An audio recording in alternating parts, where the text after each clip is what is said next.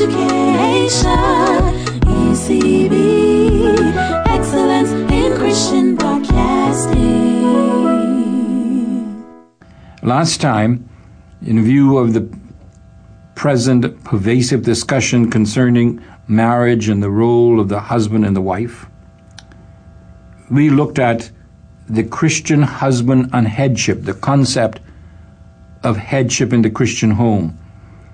Today, we are looking at the Christian wife and submission.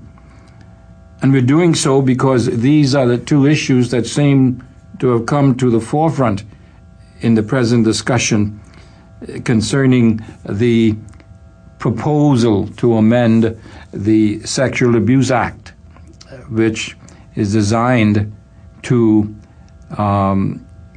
criminalize rape within the marriage relationship. This is a hot issue. But we're not looking at it so much from a legal perspective in this discussion today, but rather from a biblical one, looking at what God has to say in His Word concerning the relationship between the husband and wife and what it means when it declares that the husband is the head of his wife and that the wife is to be submissive to her husband. These are the issues we are discussing here. Last time we had the pleasure of having with us Senior Pastor of Christ Community Church, Deanza Cunningham. He's expected to join us again at the 5 o'clock hour when we go into time for call-in and discussion. Also, we are hoping to have Reverend Bill Higgs with us. He's the president of the Methodist Conference in the Bahamas, and he is to join us a little later in the program as well, Lord willing. Now, as usual, what I will do is to give what I call the basis for our discussion, or talking points, as it were, during this first portion of the program. And then we will have a break for news, after which we will come back and open the lines so you can comment or ask questions of myself or Pastor Cunningham or Reverend Bill Higgs. But as usual, we would like to begin our program with prayer. Prayer for our nation, prayer for those who are ill, prayer for those who are in need at this time. So I invite you to join me before the throne of grace. And as we do so, remember that praying and the privilege of prayer did not come easy for the triune God. It might be easy and simple for us, but it was not for the God the Father, God the Son, or God the Holy Spirit. They had to provide this magnificent, awesome plan of redemption in which Jesus Christ was to be the sacrifice. God the Father, the priest. The Holy Spirit, the enabler of Jesus Christ to offer Himself as a sacrifice once and for all for the redemption of mankind. And so when we pray, we need to come with hearts that are filled with praise and thanksgiving and worship to the triune God who has given us this supreme privilege of being able to speak to Him without fear and to have the anticipation, the assurance that He will hear and answer our prayer in keeping with His will. So let's begin then with a note of praise. Father, we praise You today. We thank You, we honor You, we worship You. We give to You all the worth, the glory, the honor that is due to such a holy, powerful God as You are. Thank You for Your love. Thank You for Your grace. Thank You for Your mercy that motivated You to give Your Son, Your only Son, as a sacrifice for our sin. We praise You today for the great redemption we have in and through Him because of Your grace. Father, we come with thanksgiving also for this wonderful country which You have given to us as Bahamians. Beautiful, yes. Sun, the sand, the sea, and the people. We thank You for this nation and Your good hand upon it throughout these years. We thank You for the fact that for much, in fact, most of our time here as Bahamians, We have sought to honor the triune God. We have sought to uphold the Word of God. And Father, our prayer is that might continue, because we see around us, all around the nations of the world, your Word is being discarded. You are being disregarded. And men are going their own way with their own ideas and their own philosophies, and looking at your Word as being old and ancient, having no relevancy today. But Father, we thank you that your Word is forever settled in heaven. It will abide forever. Thank you that it never changes. Your Word, your truth is absolute.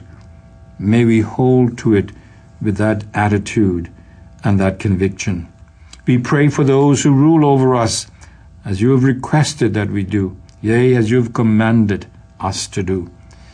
We pray for their salvation, for all those who have not yet placed faith in you, who are leaders of us in the political area, first of all. We pray that they might come to place faith in the only mediator between God and man, the man Christ Jesus. And Father, we pray the same prayer all the time, because that is how you have told us to pray. And that prayer, we know when answered, will then cause the leaders of our country to lead us free of oppression and lead us in a way that is God-honoring and pleasing in your sight. Then we will experience peace and tranquility in our streets. Lord, grant that this may happen for your glory. We pray for our religious leaders and those who are leaders of your people, those who have professed to be called of you to lead the most precious possession on earth, your people purchased with your own blood. Lord, we pray for all of us that we might remain true to your word. We might seek to live holy lives, lives of integrity, and lives that honor the triune God. And give us grace, Father, that if we fail to live up these standards, to step down from leading your people until our lives can be changed.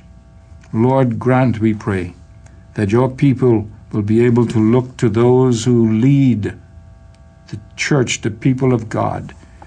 They would see in them a picture of Jesus Christ in character and what is proclaimed. Father, grant, we pray, that your people might truly be the light of the world, the salt of the earth, in this dark and corrupting society in which we live. We pray for those who are not well today. Ask your good hand of blessing and healing to be upon them. We pray all of these things in the name and on the basis of the finished work of our Savior and our Lord, Jesus Christ. Amen and amen. Now, as I mentioned earlier, we're going to be looking at the Christian wife and submission. To begin, I want to read from the Word of God, because this will be our basis for discussion. If you have your Bible, I encourage you, if at all possible, to get it before you, because, again, I want to underline the fact that this broadcast, this ministry here, is to help you to understand the Word of God, not to listen only to what we say about the Word, but to learn the Word of God itself. So please, I invite you to get your Bible. I'm reading from Ephesians chapter 5, beginning at verse 17, and we'll go through verse 24, and then we'll begin with our expository comments. Ephesians chapter 5, beginning at verse 17. Therefore, do not be foolish, but understand what the will of the Lord is. Do not get drunk on wine, which leads to debauchery. Instead, be filled with the Spirit, speaking to one another with psalms, hymns, and spiritual songs, singing and making music in your heart to the Lord, always giving thanks to God the Father for everything in the name of our Lord Jesus Christ, submitting to one another out of reverence for Christ. Wives, submitting to your husbands as to the Lord. For the husband is the head of the wife, as Christ is the head of the body, the church, which is his body, of which he is the Savior. Now, As the church submits to Christ, so also wives should submit to their husbands in everything. End of quote. That's Ephesians chapter 5, verses 17 through 24. Now, beloved, as Christians, and I want to emphasize that this message on the family is directed primarily to believers, those who believe that the Bible is the Word of God. Believers, there is an important spiritual fact we must remember and apply if we are going to please God in our lives and find true spiritual and personal fulfillment. It is this: we as believers are different people than what we were before we became Christians. Let me repeat. We are different people than what we were before we became Christians. We are new creations in Christ. We are partakers of the divine nature, the very nature of God Himself. We are different than the unsaved who do not know Christ. Our nature is different. Our orientation toward life, death, and the future is different. Our values are different. Our standards are different. Our goals in life are different. Our resources are different. We as Christians have everything that is required to enable us to overcome the consequences of sin and the fall, not only as they relate to our business and to our ministry, but also to our marriage and our homes, as wives, as husbands, as children, and believe it or not, even our in-laws. Listen, I say, to the words of God that we have read already in Ephesians 5, and we'll be looking at other passages as well.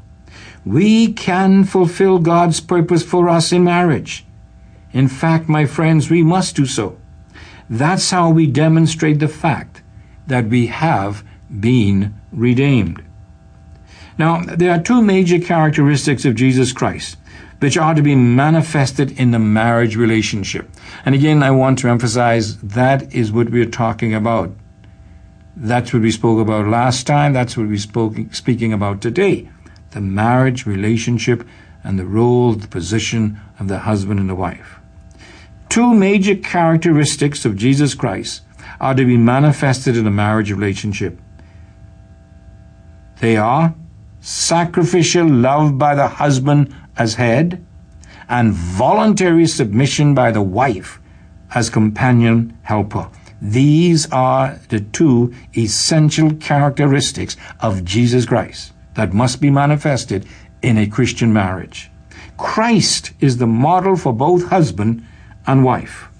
Now, last time, we have seen that the husband, as the divinely appointed head of his wife, is to love her sacrificially, serve her unselfishly, provide for her sufficiently, sustain her emotionally, and equip her spiritually. We spoke about that last time. The husband is to lead by serving his wife, not by subjugating or domineering her. That's the Christian difference in marriage, as far as the husband is concerned. But now, let's look at the Christian difference as far as the wife is concerned. Is her role a subservient one, as so many seem to think? Or is it that of an equal but respondent partner to her husband? Is she subservient or a responder? Let's try to understand then this biblical concept of submission. There are three major aspects, and I'm going to be a little technical here because I believe it's important for us to understand this because this concept is so misused and abused today. The three major aspects of this word in Scripture. First is the meaning of the root meaning of the word. First is a military aspect. In other words, one applies to the military. It means to place or arrange under, or to assign to, or to place in the shelter of.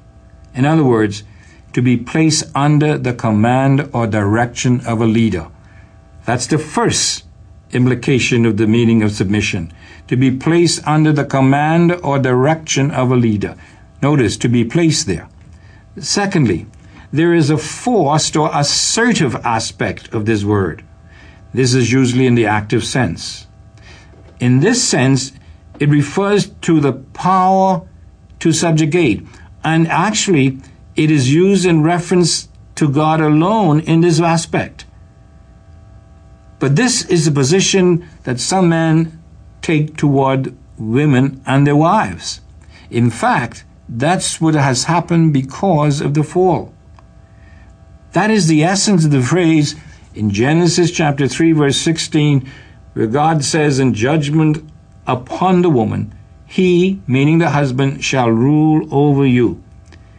It came about as a result of God's judgment and the fall. That's not his purpose. But then there is a third aspect, a voluntary aspect. This is used in the middle or the passive use of the verb. Now, it is used only with reference to the subordination and submission of Christ to God. That's in 1 Corinthians 15:28.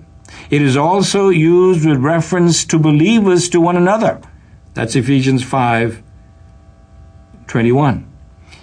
It also refers to submission of wives to husbands in Ephesians 5:22 and Colossians 3:18. It is also used in reference to children to parents in Ephesians 6:1. And then finally, it is used also in reference to slave to their masters, Christian slaves to their Christian masters in Ephesians chapter 6. Now, please listen carefully.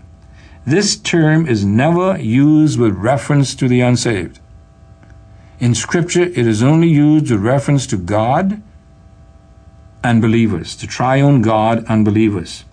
It is the kind of submission exercised within the Godhead itself. We must understand this. This trait of submission is not a menial one.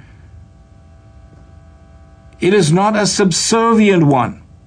It is a divine trait of the triune God. It is a voluntary submission of equals to one another in order that all might be profited. That's the kind of submission that is seen within the Godhead itself. Now, in this respect, submission is seen as an inner attitude with obedience as the expected outward action. Let me say that again. Submission is seen as an inner attitude with obedience as an expected outward action. For instance, this is children to parents, slaves to masters, wives to their husbands. It is a voluntary response of the heart and will, rather than a forced or suppressive servitude that is demonstrated. It is not that obedience, mind you, shows submission, but rather that submission generates or produces obedience. Now, as we shall see in our discussion, it is possible to be obedient outwardly, but not submissive inwardly or in attitude. And likewise, one can be submissively outside or inwardly, but disobedient outwardly. We'll discuss this as we go along. And so, with all this in mind, I've come up with a personal definition of wifely submission. And here it is. Wifely submission is an inward consent to glorify God through a willing submission to a husband whom God has divinely designated as a head. Let me repeat that. It is an inward consent to glorify God through a willing subordination to a husband whom God has divinely designated as a head. I believe that is what his submission of the wife refers to. Listen carefully. Submission is only biblical when it is done voluntarily, not grudgingly or forced by the husband. If the husband forces it, it is no longer submission, it is subjugation. If a wife does it grudgingly and not voluntarily, again, it is not godly submission. Forced submission is subjugation. The husband will answer for this. However, grudging or hostile submission is legalistic and hypocritical. The wife will have to answer for this. Now, let's look at it a little more carefully as it relates specifically to the wife. Notice, first of all, the context of this command to the wife, the Christian wife. First of all, it is an indication of being filled with the Spirit. This whole passage begins with Ephesians 5:18. Be controlled or filled with the Spirit. The connotation being that the only way it is possible for a wife to obey this command is through the enablement and empowerment of the Spirit of God. And I believe that is why it's so difficult for so many wives to do it, because they're not controlled or filled with the Spirit of God. They're filled with their own will, their own self-concern, and not the glory of God. But secondly, it is also an illustration of mutual submission. In Ephesians 5:21, it says we should be submissive to one another. But yet this is a special and different kind. It goes beyond one another. Especially it has to do with relations to a husband. In other words, the call to submission is universal. It takes in every aspect of the wife's life. The home, the church, the workplace, and government when it comes to the husband and wife.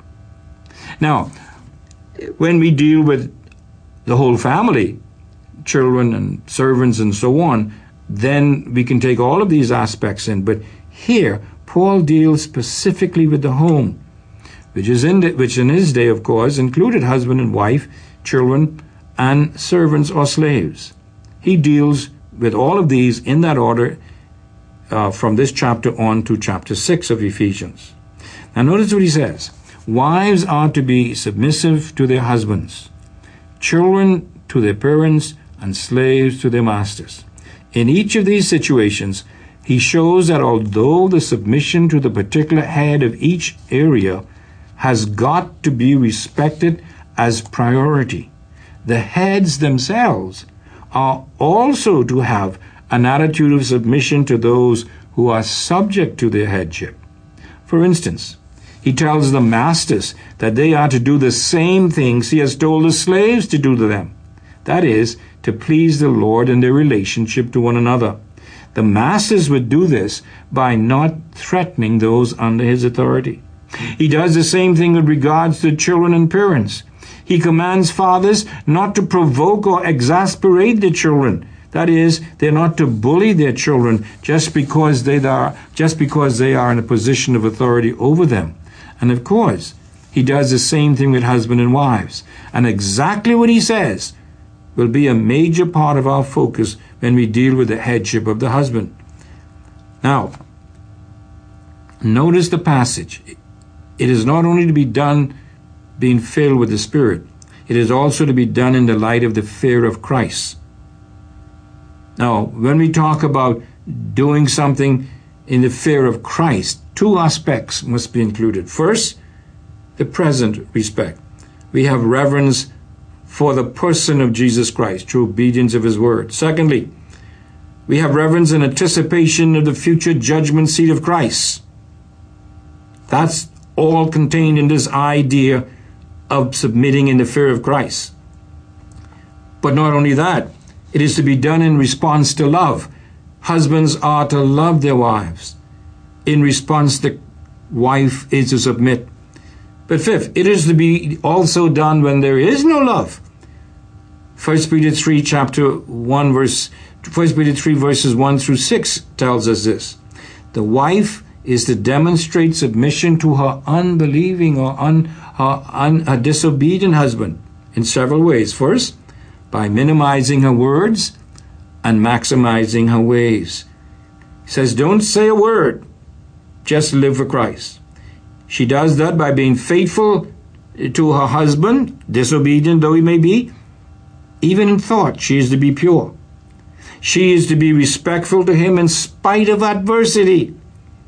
And then Peter says she must do this by minimizing her outward beauty, or focus on the outward beauty and maximizing her inner beauty. These are the instructions of Jesus Christ through his apostles. We're going to be talking about these. When we open our lines, we want you to call in. We want you to make comments. Our telephone lines are 322-7846 and 326-0800. Please jot it down. We're going to take a break. We'll have some ads and then the news, and then we come back. And by that time, our guests will be here, and we'll be taking questions and comments from you on the submission of the wife. Motivation, inspiration, education, ECB, excellence in Christian broadcasting. ECB studio, two very distinguished gentlemen. Pastor Deanza Cunningham, who is the senior pastor of Christ Community Church. He was with us last time as well. Today we also have the pleasure of having with us Reverend Bill Higgs. He's the president of the Bahamas Conference of Methodists here, and we're thankful for his presence as well. As we mentioned earlier, our focus today is on the Christian wife and submission. Last time we looked at the Christian husband and headship.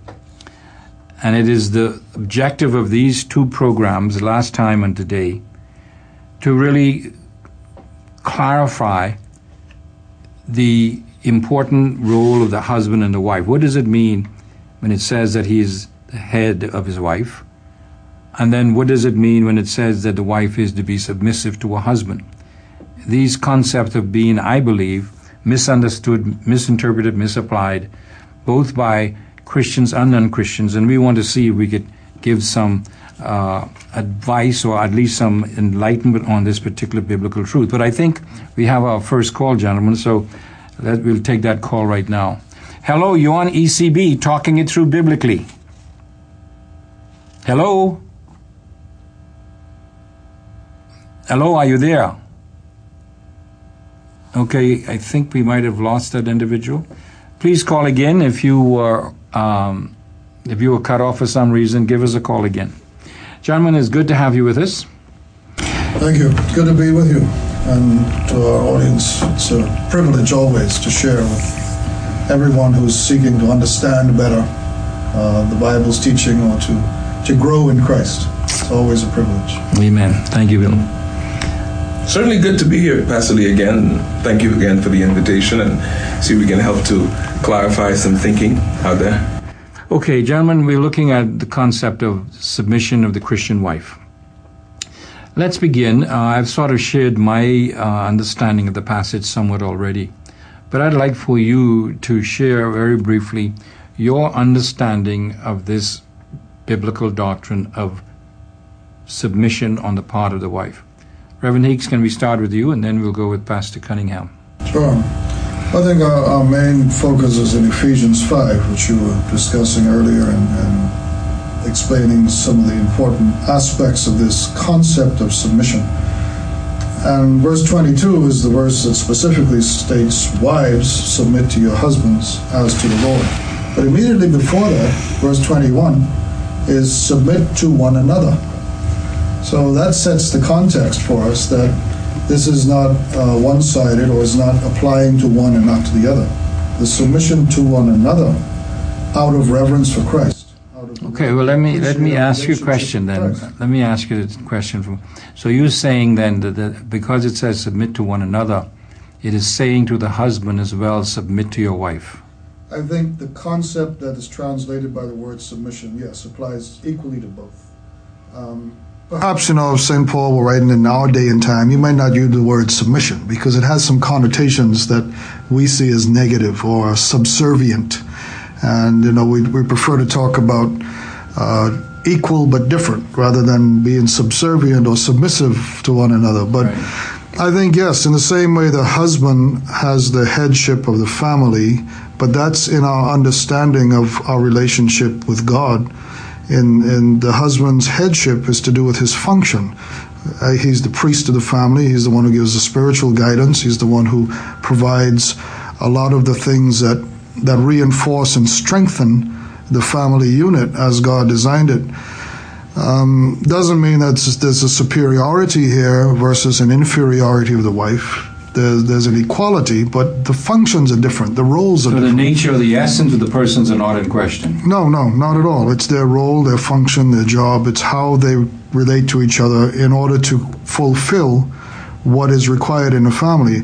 And it stems from the basic concept of creation, male and female. God created them. There's the ebb and flow of the tides, the seasons come and go, the in and out, the dark and light. Everything has its opposite.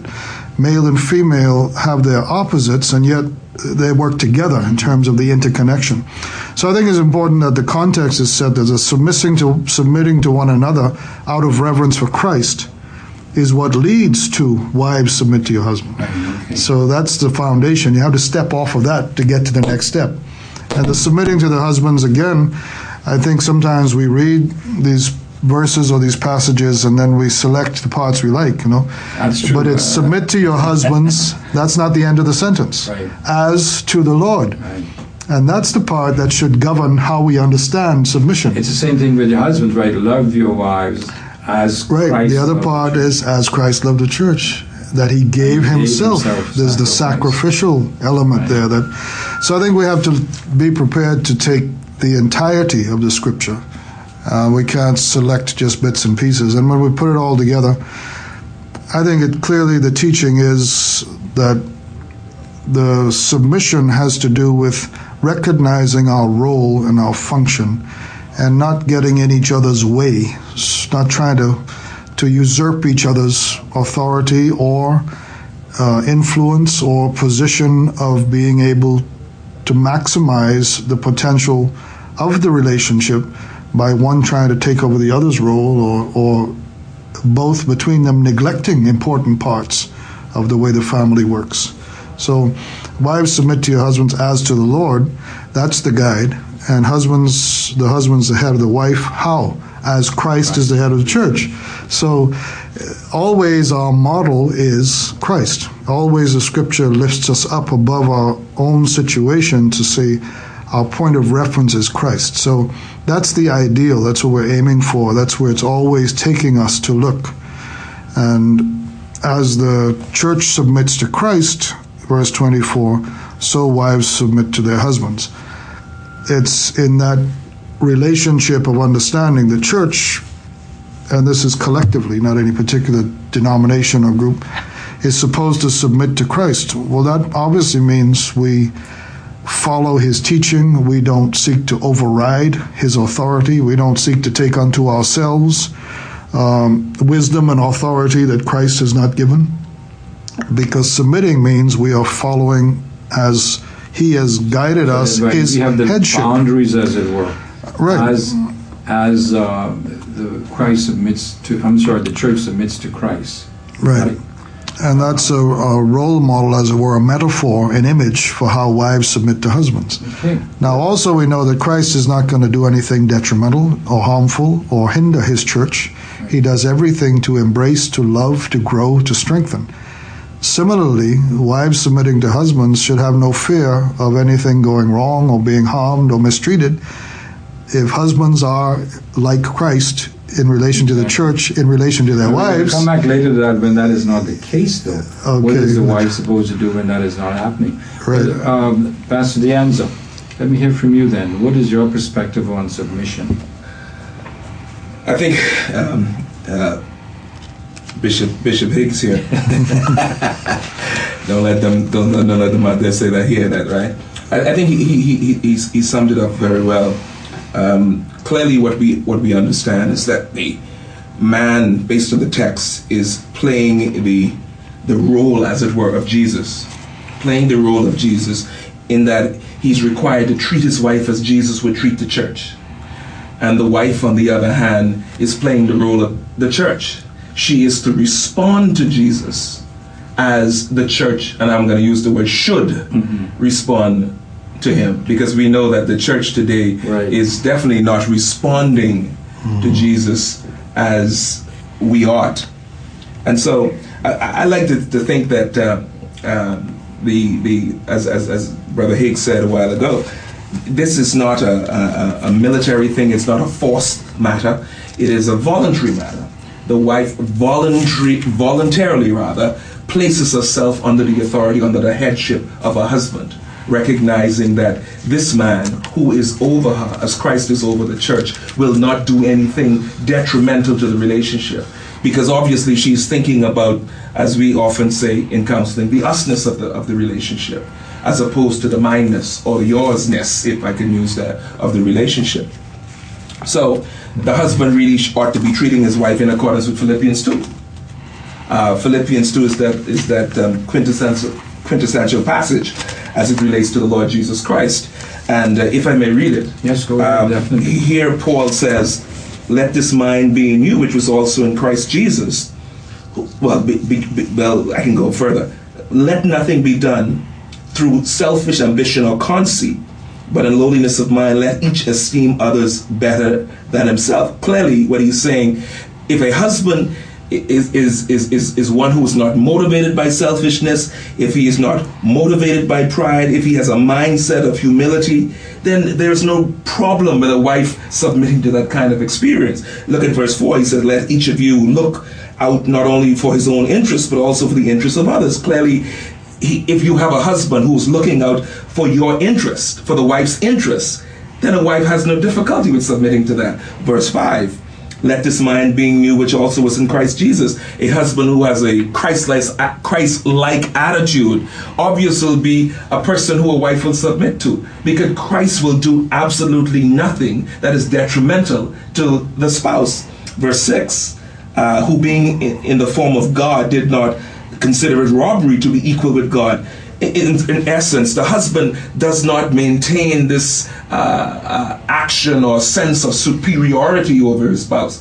Even though Christ was equal with God, he condescended to become, in a sense, one of us. And so, in the same spirit, the husband ought to be like that. Not because he is head, he takes that as a means of being superior, but he recognizes it is only function. It has nothing to do with superiority at all. Next verse 7, "But made himself of no reputation, taking the form of a bondservant and coming in the likeness of man," totally giving of himself to his wife. I mean, if I was a wife, I'd submit to that, because I would trust a person. I think we have a call here, Pastor. Okay, good. Thanks a lot. Yeah. I was just listening to you so intently there. Hello, you on ECB, talking it through biblically. Hi, Could you hear me? we can hear you. Hello? Yes. Okay, I know a couple. A lady, she is submissive to her husband, but her husband don't treat her good, because everything you say is his own. This my my telephone, this my radio, this my that. I mean, you think a person should continue to do what they do, with abuse like that, verbal abuse? They're good in the home, they're good on the outside, but when they get home, they don't have a home. They have to beautify the home, but they don't have a home. Everything is his own and not hers. Is that right? Gentlemen, who'd like to respond to that? Hello? Yeah, Well, just listen. Again, we've been talking about the ideal, the relationship as described in Scripture, that is the standard that God has set for us. The reality is, a lot of us, in our human frailty and weakness, don't measure up to the ideal. I think, though, we have to take Scripture in its bigger sense. We have to see the bigger picture and understand. Yes. Can you hear us? Reverend Higgs is answering your question right now. Yeah, I think the bigger message of Scripture is that whatever particular situation you are in, you are to be governed by God's way of life, which is love, grace, forgiveness, compassion. But at the same time, God does not require us to be eternal victims or to suffer in every situation because of others selfishness or arrogance or misunderstanding of things. So I say that as a preface to say, I think in a situation where a woman is being abused by a husband, then she does not have the obligation to continue to be submissive, in the sense that we sometimes understand that of doing everything he says, going along with the program. Because submission, as we tried to explain, is more about understanding your role and your function than it is about the value of the person. Right. When someone abuses someone, you are denigrating their value. Oh, there's no doubt about that. But I'm coming back to that one because that's a real important area too, I believe, when it talks about what happens when there is a very difficult situation in a relationship, about how does a wife respond to a disobedient husband, for instance, and how far. But to answer his question specifically, where he talks about the wife at home saying that certain things or most things belong to her and her alone and won't share, we would say that what would you say about that what would you say about that wife? Is she then being the kind of wife she should be? No, clearly not. Here is a woman who does not understand marriage. The very word marriage says that there is dignity and equality and unity in the relationship. And if she is speaking words of that nature and acting in that way, then it is clear to me that she does not understand marriage. She doesn't understand the usness of marriage. Whereas we become one. And when we do something not for myself or for him. We do it for us. How does it benefit us? And the third thing is, she has to understand that the Old Testament call of the wife is to help her husband in every respect. She is to help him to be all that he is capable of becoming. The New Testament is to respect him. And there are two things that I always like to talk about in that regard. One, you respect him with two V's. Explain that. Verbally, because we men have an ego problem. Verbally and visibly. Okay. You see, it is critically important. Peter mentions that very well in the way she is supposed to present herself in dress and all of that nature. So therefore, I think that lady needs counseling, deep counseling, with regard to understand the unity that results from marriage. Okay, very good. You're listening to Talking It Through Biblically. We have the pleasure of having in our studio today Reverend Bill Higgs and Pastor Deanza Cunningham. And we're talking about the concept of the submission of the wife to her husband in keeping with the Word of God, exactly what that means. We invite your calls. 322-7846. That's 322-7846. Or 326-0800. 326-0800. We're going to take a little break right now, and then we'll come back, and again, we invite your calls. Now for a break. Motivation, inspiration, education, ECB, excellence in Christian broadcasting. Okay, we're back again. I want to direct our guests' attention to a passage in 1 Peter chapter 3. And this is in light of what Reverend Higgs said earlier about the situation in which a wife is abused. What should she do? Should she hang in there regardless? Or should she get out of the situation? And here is the reason why I'm asking that, because this particular passage or this verse sometimes poses a problem for some. It's 1 Peter chapter 3, verse 1, gentlemen. I'm sure that you're aware of it, but I want to read it and then I'd like to get your response. It says, "In the same way, you wives." Now, in context, in the same way, it goes back to how Christ suffered unjustly. Right? Mm-hmm. "In the same way, you wives, be submissive to your own husbands, so that even if any of them are disobedient to the word, they may be won without a word by the behavior of their wives. How would you gentlemen explain that verse? Well, I think there's the power of the Holy Spirit in terms of the witnessing with our spirit that we're His, and the impact and influence that a life can have on someone, especially in a relationship like marriage, which gives you opportunities and an intimacy that you don't have in most other relationships. But it doesn't automatically mean it's going to happen that way. I think this is the call, the standard that's upheld is, this is the ideal. By your example, you can win over a husband. The word to the wives is, even if he's not believing or understanding or really being able to live out the way God wants him to live in the marriage. But if you go a little further down, again in verse 7, it says, the same goes for your husbands. Be considerate the way you live with your wives. Treat them with respect. So, again, it's always the... It is always this mutual thing, isn't it? Right. It's right. always the, reciprocal. One weighs against the other. They balance each other out. And so, I don't think we can just read the part about wives saying, whatever's happening with your husband, you do everything the right way forever and ever, without also reading the part about husbands. Well, I agree, but I think, to get to the answer to the question, really, I think there has to be a limit to abuse or to suffering or to mistreatment that a wife is expected to undergo at the hands of a husband who either doesn't believe or claims to believe but doesn't practice the word.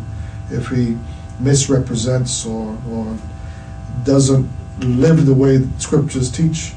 And I think that limit comes, my personal opinion, I'm not saying this is a biblical standard, but I think if there's ever physical abuse, if you cross the line when there are blows or there's violence of that kind, then that clearly demonstrates that the respect is gone. right.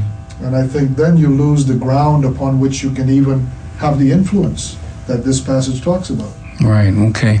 I think we have a call. Hello, you on ECB, talking it through biblically. Hello. Hi. Good evening, gentlemen. Afternoon. Good evening. I got a question been bothering me for some time. I'm glad you gentlemen on the radio. It is to do with husbands and wives and also with divorce and so forth. Is that okay? Question for the topic? Well, look, but try to keep it with the relationship to husband and wives as possible without divorce right now. But if not, okay. Go ahead. These gentlemen are prepared for anything. There's a husband and a wife in a relationship, and the husband is being abused by the wife. I mean, beat right up and all that other stuff. Right. And because he does not believe in divorce, and he knows that scripture that God has never intended it, and Moses allowed him to put away the wife with the heart. Right. It was never meant so to be so from the beginning. So then, is it so that he should remain there, or should he be divorced, or however the case may be? But simply because the scripture says that meant to be so from the beginning, how should he handle a situation like this? Please? Okay, thanks for your question. I'll let them answer. Okay. All right. Dianza, why don't you take the first shot, and then we come to Bill. I think the simplistic answer to that, it revolves around the fact that submission has limits, whether it's the male or the female. Anytime you're living in a context where there is harm being done, where there is illegality being done, where there's immorality that is being done, I think either party has the right to leave the relationship. Now, I didn't say divorce the relationship. Right. Leave the relationship with the view of helping to heal the relationship. Exactly. Right. So, therefore, I would say leave the context of the home, but then you are going to be on the outside working to help that home, because clearly, that party is not filled with the Spirit of God, the controlling force in their lives. And then the other side of it might be that one party is experiencing some illness, or, sometimes people have chemical imbalances as to why they behave the way they behave. And so therefore we must give them that opportunity for correction. Okay, so what you're saying is even in an abusive situation, that doesn't give the wife who's being abused the automatic right to get a divorce. No, I don't think but so. But rather the first effort should be to get to safety, of course. Yes. But then to try to help her sick husband. Absolutely. Because Okay. nobody who loves his or her spouse abuses what he loves. Right. So something is wrong with that picture. Spiritually, could be emotionally, could be medically. Okay. Yeah. Reverend Higgs. I agree with that, and I think we need to recognize and name that abuse is never right. Right. It goes against the very nature of God's creation. Right. Everything in nature is created to nurture, to reproduce, to advance, to never to abuse, to tear down, to destroy. So on that principle, I agree. But there are times when, yes, you need some space. You need to get out of a situation. You need to back away, to take a different look, or to be able to just get out of the intensity of the moment or the experience, to be able to evaluate things. But going back to the passage that the caller referred to in Matthew 5, where Jesus talks about what used to be, what was understood about divorce in verse 31 of Matthew 5, I just want to read a little bit of that from the Message, which is a paraphrase of the Bible. It's not a direct translation, but it explains some things, and I think in this particular case, it explains it very well. Remember the scripture that says, whoever divorces his wife, let him do it legally, giving a divorce papers legal rights. Too many of you are using that as a cover for selfishness, pretending to be righteous just because you are, quote, legal. Mm-hmm. And I think that's the point Jesus was making. I don't like the message too much, but I like that one. That's the point Jesus was making, is that you can't use a situation just because it's legal, or just because it's a custom, or just because it's understood, to justify something in your heart or against God's word you know is not right. And that's what we have to hold up against, the standard of God's word. So I think, yes, there are times when you have to get out of a situation, you have to reevaluate, you have to step back and take a serious look at yourself as well as the other person. And yes, our love should mean that we want to help each other. Good. Okay, I think we have another call. Let's interrupt here. Hello, you on ECB, talking it through biblically. Good afternoon. Good afternoon. I do understand the Bible principle, right? But what happens when you're in a marriage, your husband goes up there, create another family? How do you deal with that? Would you? I didn't hear you too well. Could you repeat it again, please? Okay, I'm saying I do understand the Bible principle. Okay, but what happens when your husband goes up there, live adultery, create another family in your marriage? Yeah, she's asking. Mm-hmm. Got that? I think I got that. Yeah. Who'd like to respond? Which one? Go ahead, Brother Higgs. Well, that's again a situation where the ideal has been breached. What God has set up as the standard for family life has been either ignored or has been abused. Right. The standards have been abused. Right. So whenever you go to the Bible, of course, what we are given here is the standard. Now, Jesus, and especially in Matthew 5, 6, 7, what we call the Sermon on the Mount, often would take the biblical point of view, the instruction, the guidance, the law, but then he'd say, the reality is, it doesn't always work this way. Mm-hmm. So let's think about how we apply this. And in this sort of situation, the reality is this happens too often, but the husband who has gone out of the marriage relationship, has another family elsewhere, has violated the covenant of marriage, has broken the vows that he made, and therefore the marriage is not what it was supposed to be and intended to be. And so I don't think the wife then has the obligation to put up with everything that's thrown at her just because she's married, because the real value of the marriage has been violated, has been destroyed. So as long but again, I think divorce is always a last resort. I think there may be some challenges there. As long as he's out there in that disobedience state, then you're saying her that she has sort of a different relationship to him now as his wife. I think he has created a different relationship. Right. Yes. So she has not necessarily to say, I am bound to these other responsibility or obligations I would have if he wasn't associated with his other party. Yeah, I think that's the way I understand submission. The submission of the wife is not to be devalued by her husband, but it's to be treated by him in the way marriage was intended, and to follow and to fulfill the role. So did that give her a basis then for divorce, Brother D'Anza? And suppose he changes his heart, his mind, and he wants forgiveness. Should she be willing to give that forgiveness in spite of the fact that he has been unfaithful? Oh yeah, forgiveness is the F word for the Christian. We must at all cost never bury forgiveness.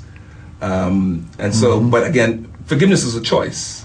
It's a choice on the part of that woman not to hold, even though she has the right for retribution, even though she has the right to be bitter, she now chooses not to be. And to forgive. Yeah. So forgiveness is there, but again, from a plainly fleshly perspective, and we're not supposed to be fleshly.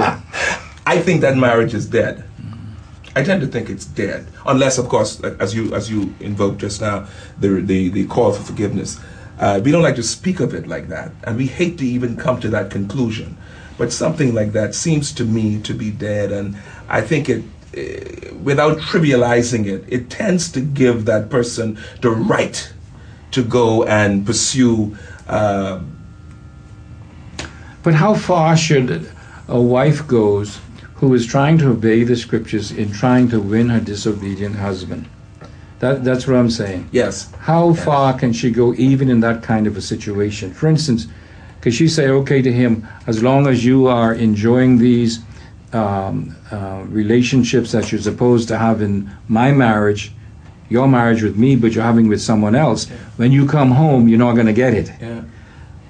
If you're out there having these relations and you're always out there, when you come home, I'm not going to iron your clothes or cook your meals. But can she do that? But does he have that right? You see, because that's what I'm asking. Right. Marriage says, from the husband perspective, I want the best, very best for you. Mm-hmm. But he's not displaying that in this context. She is just a can on the shelf, a legal can, if I could put it that way. And I personally do not believe that she should.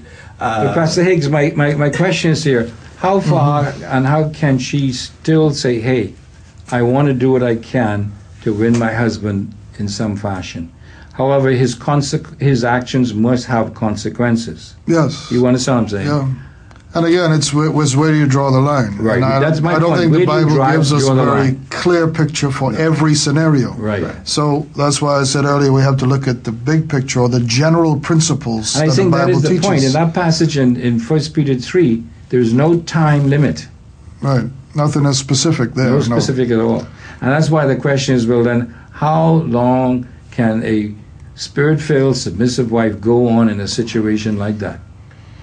And I think it's different for different people. Some people may, depending on their background, their experience, the home life they themselves had, what they were taught, their faith and how deep it is, and experiences they've been through that have brought them closer to the Lord than others.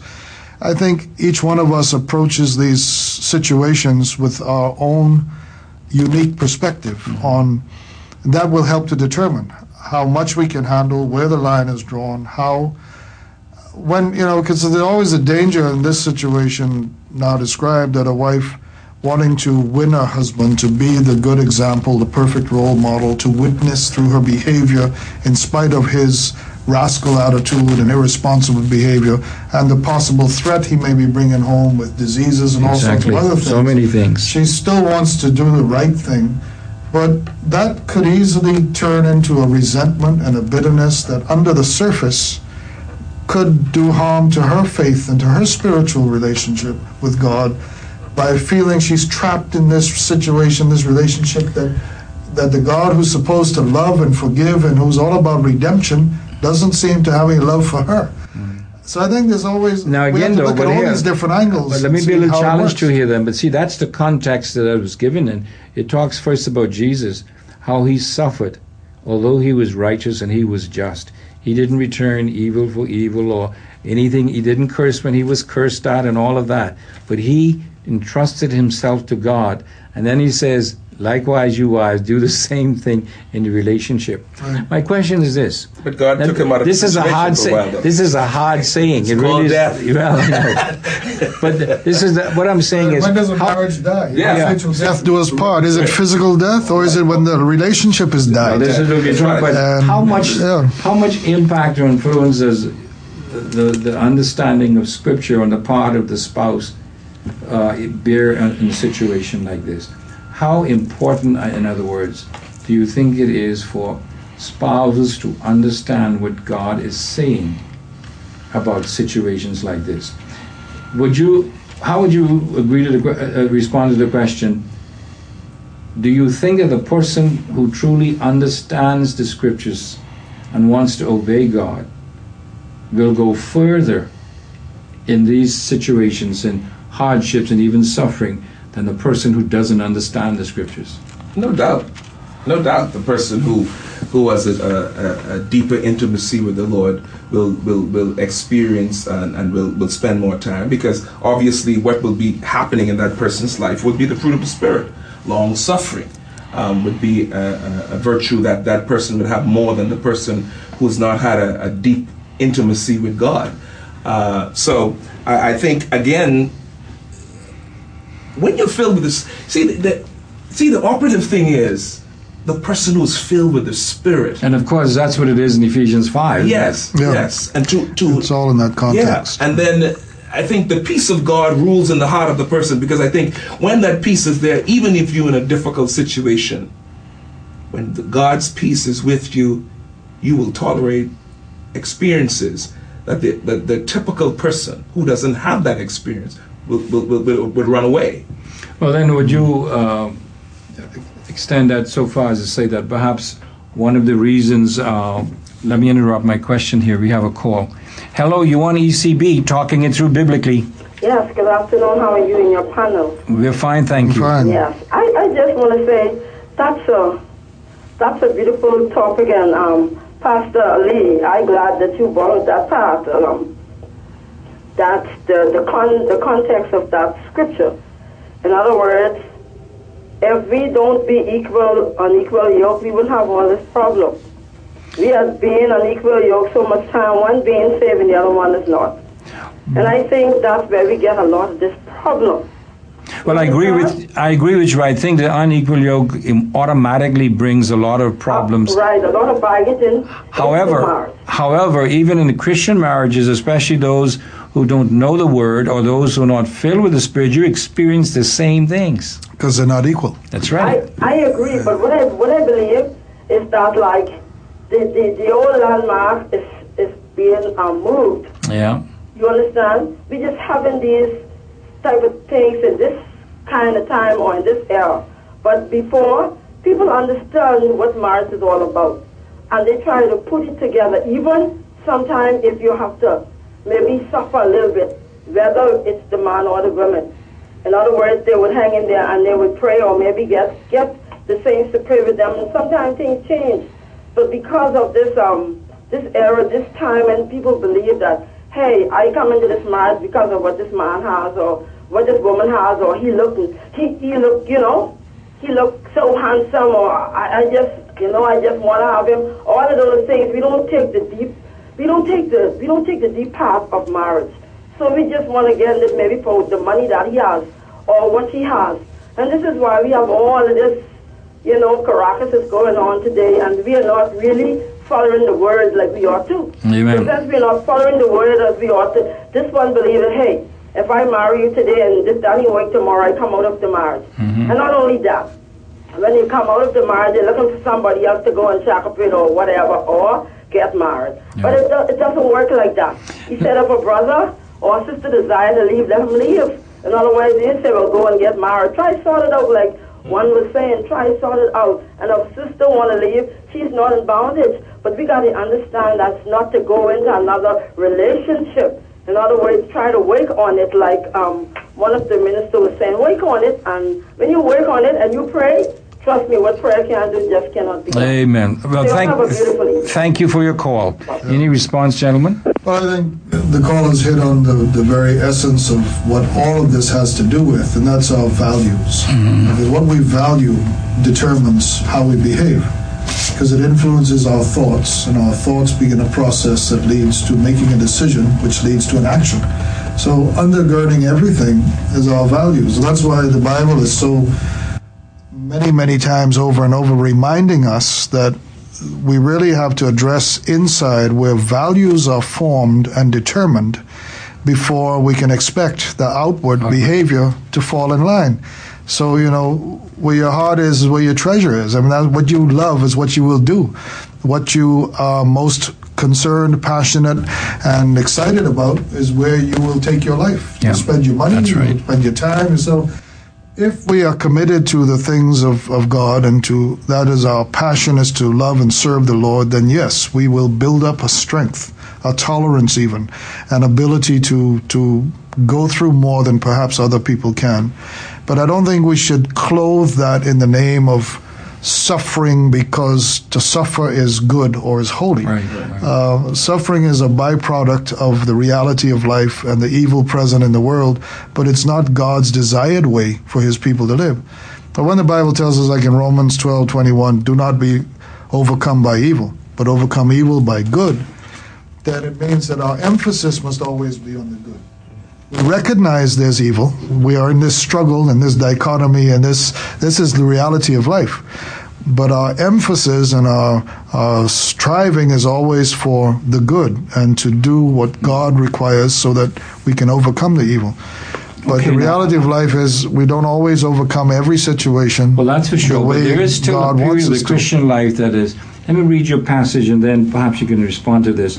I don't want to get people the wrong idea, but I still want to make sure that we put the place of pain and suffering for Christ in the right position. In the same passage in 1 Peter chapter 2 this time, he says, you have been called for this purpose, since Christ also suffered for you, leaving you as an example to follow in his steps. Now I believe, gentlemen, this is the only place in Scripture where it says that Jesus is an example. I don't know of any other Scripture, and its example has to do with suffering.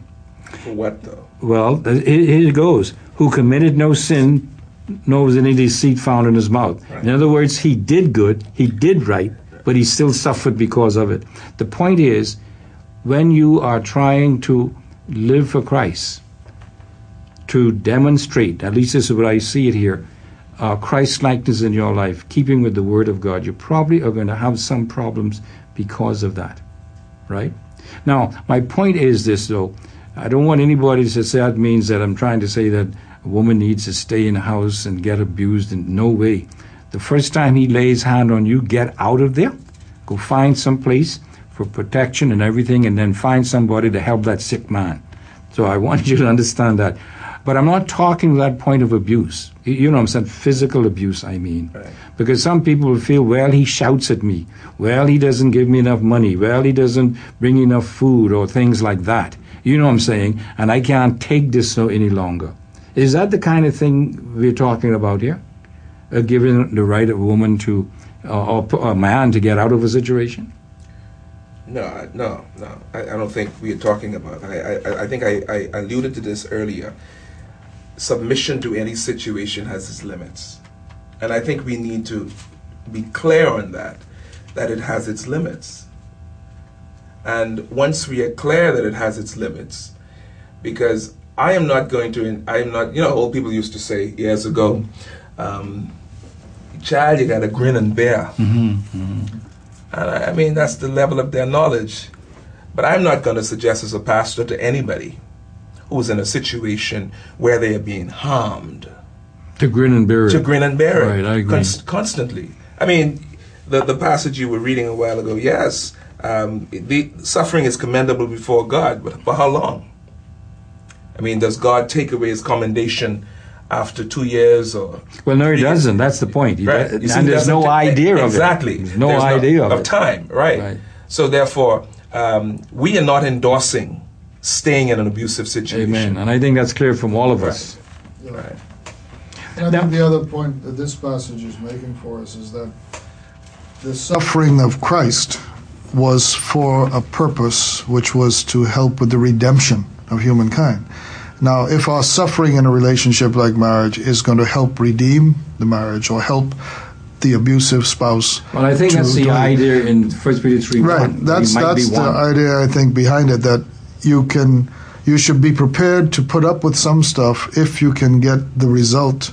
Right. that- And it's only that the for suffering Christ, will of course. bring. It's only for Right. Christ when you know that's specifically why it's being done. Right. It's Yeah, not for and- selfish reason, selfish purposes, or anything else like that. Exactly, to make yourself a martyr just because you Right. think this is. Gentlemen, time is going, but No. let me ask, I'd like for both of you to respond to this, because we're talking about marriage here and one's perspective on roles and whatnot in a marriage relationship. Now, what would you advise or suggest for young people who are thinking about marriage? Or to put another way, how do you think that we could help to prevent some of the problems that we see in our marriages in the Bahamas now, the abuse, the divorces and separations and so on? What would you suggest as some remedies for this? Pastor Higgs, and then we'll come to Pastor Cunningham. I think education is really the key. We are all educated in the way we understand and perceive relationships. That may not be formal education. That may be the environment we grew up in, the role models and examples we had as children, our own family life, and how husbands and wives or parents related to each other. Because we all learn better what we see than what we hear. So I think we need to, as the church and as pastors, make sure that education is part of the process and through perhaps the most blatant opportunity we have is the premarital counseling. But there are other ways too, through sermons and certainly in our youth groups, I think we can emphasize this, some of the things we need to teach. And again, it all goes back to values. Now, my premarital counseling... Bill, you got to hold it if you don't mind. We have one more call and only a few moments. Hello, you on ECB, talking it through biblically. Hello. Hi. Go ahead, please. Good afternoon, Pastor Lee. Good afternoon. Yes, I was listening to the program. Just wondering, a comment was made by one of the pastors with regard to being in a situation and how long should an individual be in an abusive situation. I guess you were making reference to physical abuse, but I'm wondering, are you saying that therefore there's a limit to how much a husband or wife should suffer in a situation? I'm not talking specifically about physical abuse, maybe it's a verbal, or with regard to, like you said, not assisting financially. Is there a limit, based on what you mentioned with the text, that you said there was no time limit, but are you saying, therefore, that after a period of time, I should, therefore, look for a way out of that situation? Gentlemen, I would like to respond. Hello? Listen to your heart and listen to the Spirit of God, because if, again, we are speaking in the context of the Christian marriage, and what we have suggested as we began this program is that it is impossible for the Christian marriage to be what God ordained it to be without the filling of the Spirit. So you have to be guided by the Spirit in your decision making with regard to how long you can live within the context of your marriage. I agree. I think there will be limits. Now, I said earlier, I think they may change from individual to individual depending on a lot of things. But I think of the words of Jesus in Matthew 7:6. Do not give dogs what's sacred. Don't throw your pearls to the pigs. I think that applies in marriage and relationships as much as it does to possessions or things. Anything we value, we need to be careful how we offer that for abuse. Okay. And, I guess I have there has two, to be a limit. I have two things that, number one, I would stay in a position as long as I know I am glorifying God in the position, number one. Number two, another way of saying it is being in there as long as I believe that there's some hope of redemption for the people who are involved. As long as that hope is there, and if we are in a position we can say that I know that I am glorifying God in this position, then I believe we stay in until we believe that we are not doing so. Those are broad generalities and counsel, but that's how I stay in the approach. marriage, but not necessarily stay in the place. Exactly. Yeah. That's a good point. Exactly. I think that also is the guiding factor, that God will continue to supply strength and patience and grace so long as you feel it's where He's leading you. Gentlemen, thank you. Time is gone. We really appreciate your being here with us today, and you can be sure we'll call upon you again. Ladies and gentlemen, thank you for tuning in to Talking It Through Biblically. Remember this, marriage is still one of the most wonderful and beautiful relationships anyone can enter into if it's entered into on the basis of the will of God and for the purpose of glorifying Him. As always, this is Pastor Lee saying, Selah, think and act on these things. Motivation, inspiration, education. ECB, excellence in Christian broadcasting.